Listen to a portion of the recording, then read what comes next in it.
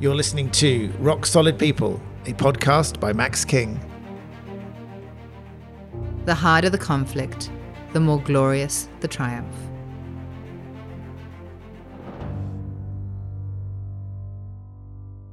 So welcome, listeners, to another episode of Rock Solid People, where I, Max King, the CEO of Ozcare Support, interview interesting people in the disability space. And today, I'm very pleased to have with me Cassandra Day, Cassie Day, the CEO and founder of The Carers Place. Welcome, Cassie.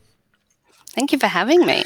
Thank you very much. This has been a while coming, but we're super pumped. And this has been one of the more challenging ones to sit down with, but you have every good reason to be here. Now, Cassie, quick question. I guess that is the question. Why did we? How did we end up here? What has brought us to being here together? Can you tell us a bit about yourself and your background? Yeah, sure. So I am a mum first and foremost. I'm a carer and I'm a business owner as well. And I run The Carers Place. But way back when I started my career, I started in government and in human resources and worked in team leader, management and recruitment way back then, and spent 16 years there. But during that time, I had 2 children, and my eldest was born with cystic fibrosis. He's 20 years old now. I'm not quite sure how I have a 20-year-old, but here we are. And, I guess, I thought, we were going to probably have difficulty and perhaps lose him through cystic fibrosis, but the world had different ideas for me. The universe had different ideas for me. And when he was 9 years old, he fell out of a tree and sustained very serious injuries and an ABI, so an acquired brain injury. And that really kind of turned my life and our lives on its head. Yep. And from there, within sort of 6 months of him having his accident, I really needed to turn very much into a full-time carer. I needed to leave work. I had to, navigate this new world that we were living in, and my marriage fell apart. I didn't have the same appreciation and passion for my work that I did before. I needed to do more. There was more to do in the world, and within 12 months, I'd left my secure employment. I had retrained as a personal trainer and started my own business to try and, I guess, support people in a more meaningful way. And I've always known that I'm here to help people, and I just didn't quite know how. And so I started that business, which was kind of good, and it boomed very quickly. I was full within 3 weeks, wow. Which is outrageous. But I know it's just absolutely crazy. And I ran that from my home, and it was good for a little while. But Matthew became quite sick again, and I just wasn't able to sustain that. And so I took 12 months off. I had to let my business go, which was somewhat devastating, but there's always, lessons and reasons. And at least I sort of knew that. So I ended up looking for ways I could possibly help people on a much broader scale that didn't require me to be, at a specific spot at a specific time. And I fell into online business, and I created The Carers Place, going through, what am I good at? What do I know to be true? And how do other people look at me? And I've always been told uncomfortably, I'm an inspiration, and I've always been there to help people. And so I actually just stepped into that and created an online Facebook group that was just really for people to connect and share stories and help each other through some of the tough stuff. And that's really my purpose is around, making things just that little bit easier for people, maybe sharing lessons that I've learned along the way, so they can live less stressful lives. So I created this online business. I built this website. I had no idea what I was doing, not tech savvy. It's not, tech savvy and Cassie aren't 2 words that you put together. But I did it, and I fumbled my way through, as I do, and I created an online program for carers, and it was all about self-care and advocating for themselves and creating, an environment in which they can function and give the best of them to whether it's their children or their loved one. And the reason I did that was because I knew that when I was the best in myself, when I was nurturing myself, looking after myself, that my kids, and Matthew in particular, was better too, because I've gone through a big tumultuous kind of journey with health. And so I built that. And that was a 9-week program, and Carers SA purchased 16 places for carers across South Australia to be able to do that program. Lots of great feedback, but it was very much based on having to go for grants, and I don't like asking for money. I have a real problem with that. And they're frustrating. I don't know if you've ever been successful, but I haven't been, and they're very frustrating. So I hear that. I don't like it. And I also don't like asking people who I know are extraordinarily vulnerable for money. I know as a carer myself that I'm always going to put my kid first, and I'm always going to fork out for my child before I will for myself. So I kind of thought, how am I going to flip this on its head? How can I help and support carers and families, but also support the person with a disability? Enter the NDIS, and I did a lot of research. Lots and lots of people for a long time had sort of said, you need to do support coordination. This is what you do anyway, and you're doing it for free. And, I had a lot of resistance. I was very scared, very worried, wasn't good enough, all of the enoughs. However, my very first client that I didn't know was going to be my first client reached out to me via a private message 4 years ago this month and said, Cassie, do you do support coordination? I said, give me 48 hours and I'll get back to you. And the rest is history. I basically got here today, so we're 4 years down the track and have some exceptional employees, but I established my business from there. Yep. And And so the Carers Place has morphed and changed then. Yes. It started, as you say, as that fundamental online training tool for carers to self and sort of look after yourself, so therefore you can be the best person to look after the people that you're caring for. And then you've morphed in there now. Is there is that the caring and the caring for carers is that there's still obviously a fundamental part of what you do and what your website does? Is the online course still running? Is there I'm going to spruik your business here, but can we act? Yeah, no. It's absolutely okay. It's actually brilliant timing. So it's infused in everything we do. So everything that I created back then is still infused into what we do. And so we very much have a focus not only on our participants, but on their entire family units. But we're taking it one step further this year. So there are some materials on the website, and the website is currently being rebuilt. So there's, in this current website that I have, there is so much in the background that's just not being used or shared with people. So that will come this year, but we're actually launching into a couple of new programs, and one new program is very much about relationships, family unification, education and sustainability. And so we've done, I guess, a number of pilots with some of our participants here, where, if we're only tunnel visioned and we're only focusing on the participant and not the environment and the environment in which they live and their relationships and their support, we're kind of almost marking time, because they don't live in silos. We don't live in silos.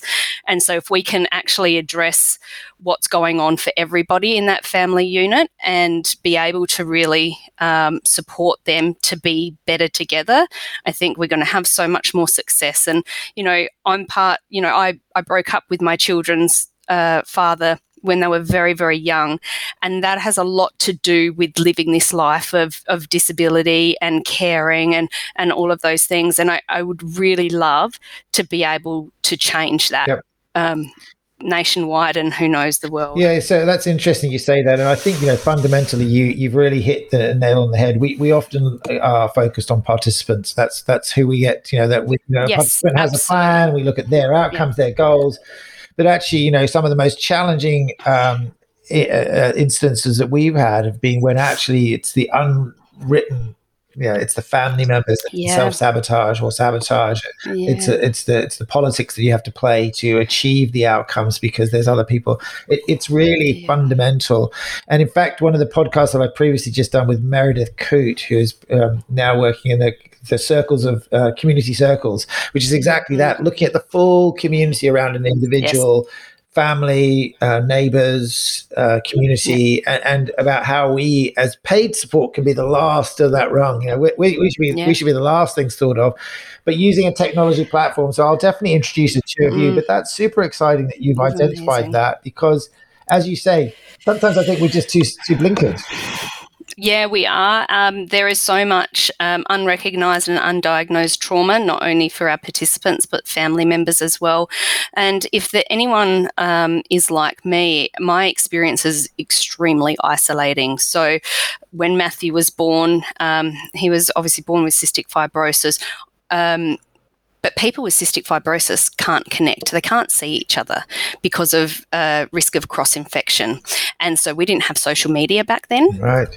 And so I actually was very, very isolated, and I only knew what I was told by the doctors. I wasn't supported by a social worker. There was no supports in place for us at all, and we just didn't know what was going on. And we had a number of traumatic events that have happened between then and now, and they shape who we are, how we behave, how we interact with each other, and those things can get in the way, and it's not because we're bad people, it's because we've been conditioned or what have you. And so if we can get in and support people in those early stages, we're going to have much better relationships and much better outcomes across the board. It's not about teaching people, how to care or, how to be a best parent. They already know that it's already instinctive in so many people, but it's actually giving people the tools to be able to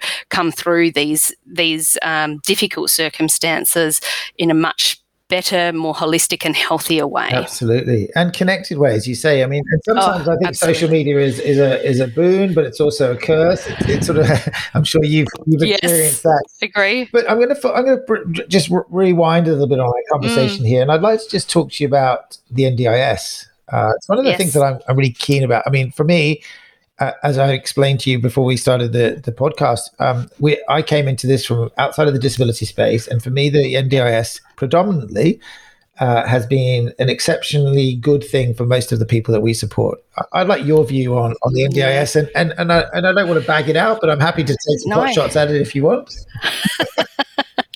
Look, sometimes it's a necessary evil, but the concept is extraordinary, and I really buy into that.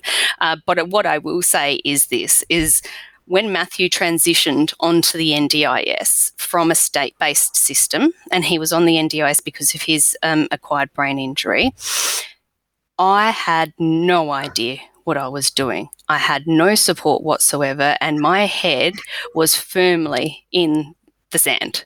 For 2 years, we didn't use his plan at all because I didn't know what to do. Yep. And, we got this plan and nothing was explained to us. We were self-managed. I didn't know what I was doing.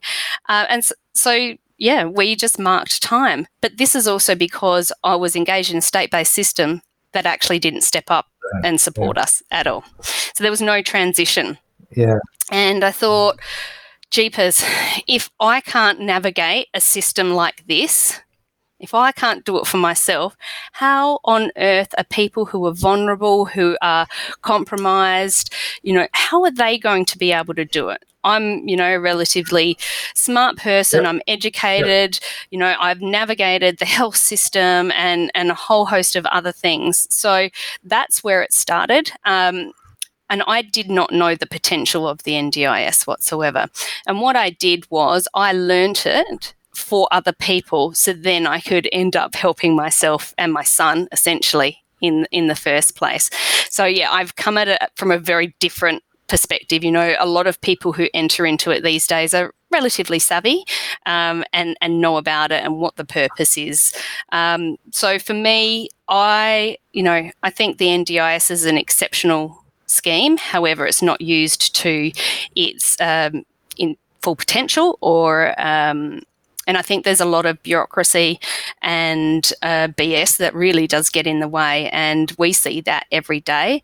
And, I think the potential is huge for the NDIS, but look, ask me questions specifically about it and we can talk for days, honestly. Well, I've got one question, which is, so that experience that you had coming into it, as you say, as a smart person, savvy, what is the solution then? And I don't know if this is on a national level or on a thin markets basis or on a smaller basis. And for us, we support individuals. So you want to come to us, we'll support. We've put a figure on it: 25 individuals to transition onto the scheme that have no current plan, and we're going to do that on a pro bono basis. And the number was just that we wanted to help some people, and we didn't know where to sort of start. So I said to my team, reach out to anybody you know that wants to get onto the scheme and can't.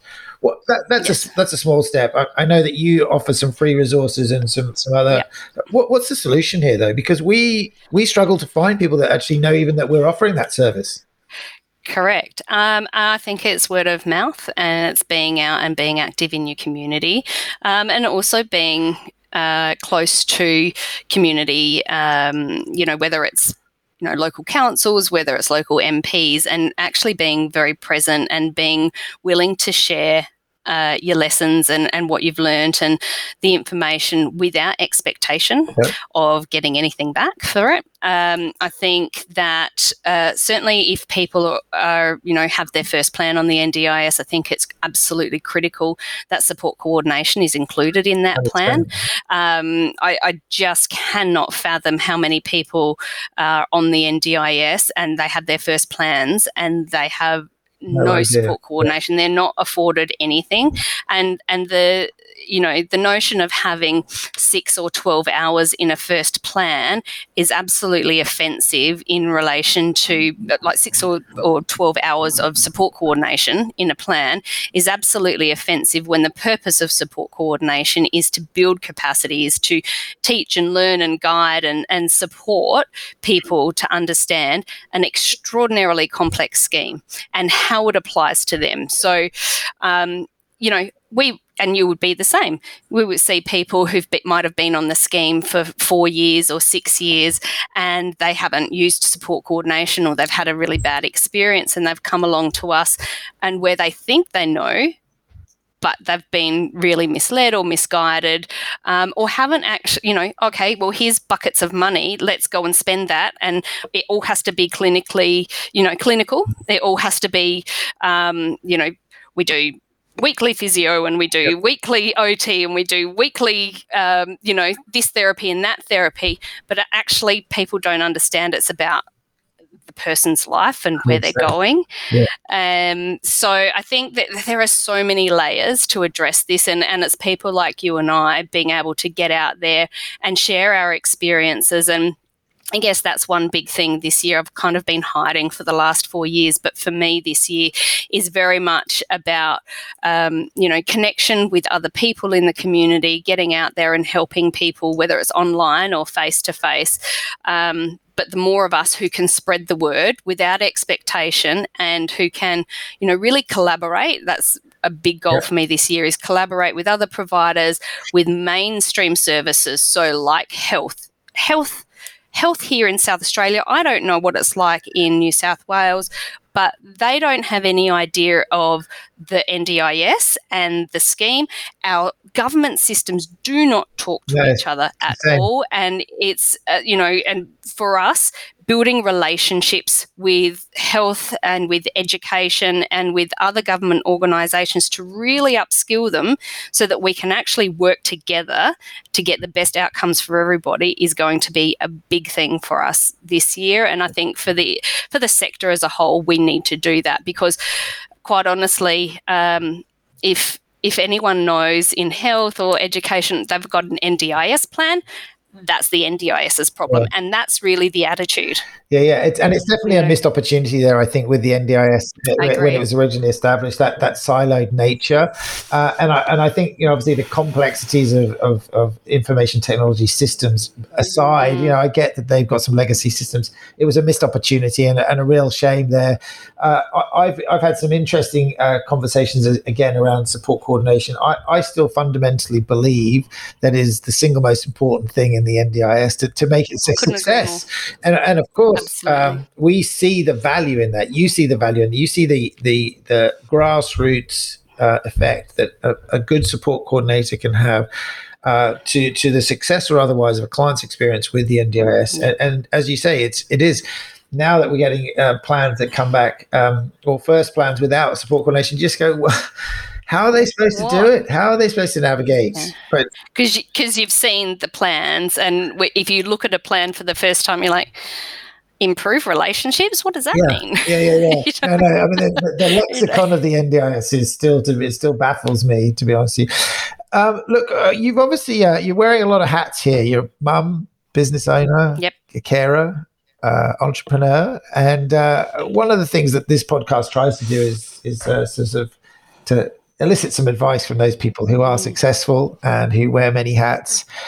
I mean, obviously you've got some challenges with time and everything else. As we know, we've struggled to sit down and have this podcast, and thank you so much for joining me. It's been amazing. What's your advice to other people to juggle work, life, family? I guess I don't know about advice, but I can probably share a few gold nuggets if you like. Love it. Please do. Lessons. So, we've got the old sort of look after yourself, put yourself first, but I don't mean in a token way. I mean, really get in touch with what it is that you need, because like we said before, when you're better, everyone is better. And it's okay. So many of us carry so much guilt, and it's just making sure that you do feature in your own life, that you're not just marking time or just so busy being busy that you're kind of forgotten. And I think we use that in a lot of our intakes, and when we work with a lot of people, what makes you feel alive? What lights you up inside? Let's start there, because everything else will flow. Bring that into your life. Wonderful. It might be, going down to the beach, or, it might be reading a book, or whatever it is. That's okay. It doesn't have to be everything about diet and lifestyle or whatever else, Yeah. I guess, value your own experience. And, if you're looking to be a carer and move back into the workforce or whatever, actually value who you are, your experience, and what you've got to offer the world. I didn't think anyone would want to employ me. I didn't think I had any skills, but I actually had a lot, and I proved that. But strong boundaries and allowing balance, and balance, is going to change day to day. What's balance for me today is going to be different to next week, but it's allowing yourself to have that balance, but also have strong boundaries. So I used to have and I probably still do, to be fair, have a real problem with saying no to someone. So as parents, carers, business owners, everyone's asking us of something. Can you do this? Can you do that? And instead of saying no, I guess a great reframe is saying yes to yourself first, and being able to let yourself off the hook for that. So rather than you feeling guilty because you can't meet everybody's needs, saying yes to yourself first, and then you can look outside of that. And I think accepting help, I'm really bad at this. Have been for a really long time, but accepting help, no matter how small. We don't have to do everything for ourselves. There's no medals at the end of the day, for you if you're trying to do everything yourself, and you're going to end up burnt out. And if you're burnt out, you're actually no good to anybody. And so accepting help is super important, but sometimes, particularly when we're in the thick of things, we don't quite know what that help is and what it looks like for us. For example, we've been in hospital with Matthew for the last couple of months. He's been extremely sick, and people will extend messages and with good intent to say, how can we help you? let us know if you need anything. But when you're in that situation, you don't know what it is you need. And so I'd invite everybody that when they're not in a stressful situation, and when you have a retrospective look at, you know, some of the tough times in your life, perhaps write down some of the things that, you know, you could have really used a bit of help with. So it might be, you know, someone cooking your meals, or it might be, you know, picking up your children, or just coming over and mowing your lawns, or whatever it is, those practical things. And then when you're in a crisis phase, you don't have to think about it because it's already there written down, you know, just those sorts of things. But accepting help is so critical. Yeah. Wow. And that's an amazing thing to think about. I was just thinking, exactly that. If if you are in a stressful situation, you can't think, can you? But if you've already thought about it in the past and you've written it down, and things like mowing the lawn, as you say, you get home and it sort of stresses you out out. You know, it could just be a simple thing that just gets done. It's just a simple thing. And it is hard to accept that help. But it's okay. And it's okay to take a deep breath and just say thank you. You don't need to say no. Thank you. I really appreciate that. And, you know, I joked, I got my son a gift while he was in hospital, and it was something that I really wanted to get him. And he's like, oh, no, I'll give you the money back. I'll pay you the money back. I'm like, Matthew, it's okay. It's actually more about me than you. You know, when you give, you actually feel really good. So it's not about you, it's about me. So please accept it. Another good reframe. Well, I think Matthew's very lucky to have you as a mum, and the rest of us are very lucky that you took that plunge into the Carers Place and have created this specialist support coordination. For those people that want to get in touch, I'm just going to wrap up now with some contact details. So the website address is www.thecarersplace.com.au. And telephone number?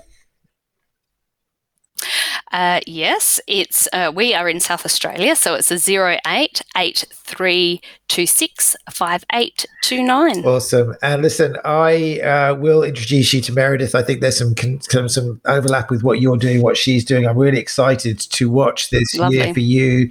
I'm excited for your new website. I'm excited to be part of. We love Adelaide, as I say, South Australia. I'm excited to watch you grow and support people.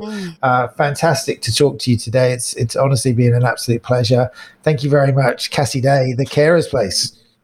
Thank you so much for having me. I love a good conversation. It's great. A good chat. Thanks, Cassie. Thanks. Bye. Awesome. Thank you. That was fun. I could talk forever. No. I don't know if you can tell. I really would love to watch what you are talking about from that community and of that family or the care of the I just think that's super important. I've been pushing it on my team. We wanted to trial it out of Ballina with the circles, the community circles that Meredith is talking about. I've had a little bit of pushback from my team up there just because I'm asking them to do a few other things as well. But I'm really keen to see how our experience goes. I'm really keen that we can revisit this potentially in 6 months' time or something like that to see how you're going. But it's super important. Oh no, it'd be great. I've just sent out a letter of offer to a person that I have hired or about to hire as the practice lead for that, because I've learnt lessons that I don't need to do everything. I can actually employ people who probably have more experience and skills than me to do the things that I have a vision of. Yeah. So, I know. Look, I it's funny given you say, I've never been shy of delegating. I've been pretty good at it my entire life, and that's to say. I think you do a magnificent job. And yes, there's only so much you can spread yourself thinly. So I'm letting go of that and hire more people. Oh, exactly. And I've held on to the reins for a really long time. Really probably to build a very solid foundation, but it's time to move and grow now. And Cassie, it's frustrating. We've had a couple of people that have dropped the ball on us recently, and you go, how did this happen? But we're all human. They're human. They've got it's fine. We want everyone to be at the exceptional standards, but we have to. But we're standing up every day and trying to make a difference, because it's bigger than us, so much bigger than us. Isn't it just awesome? Thank you so much.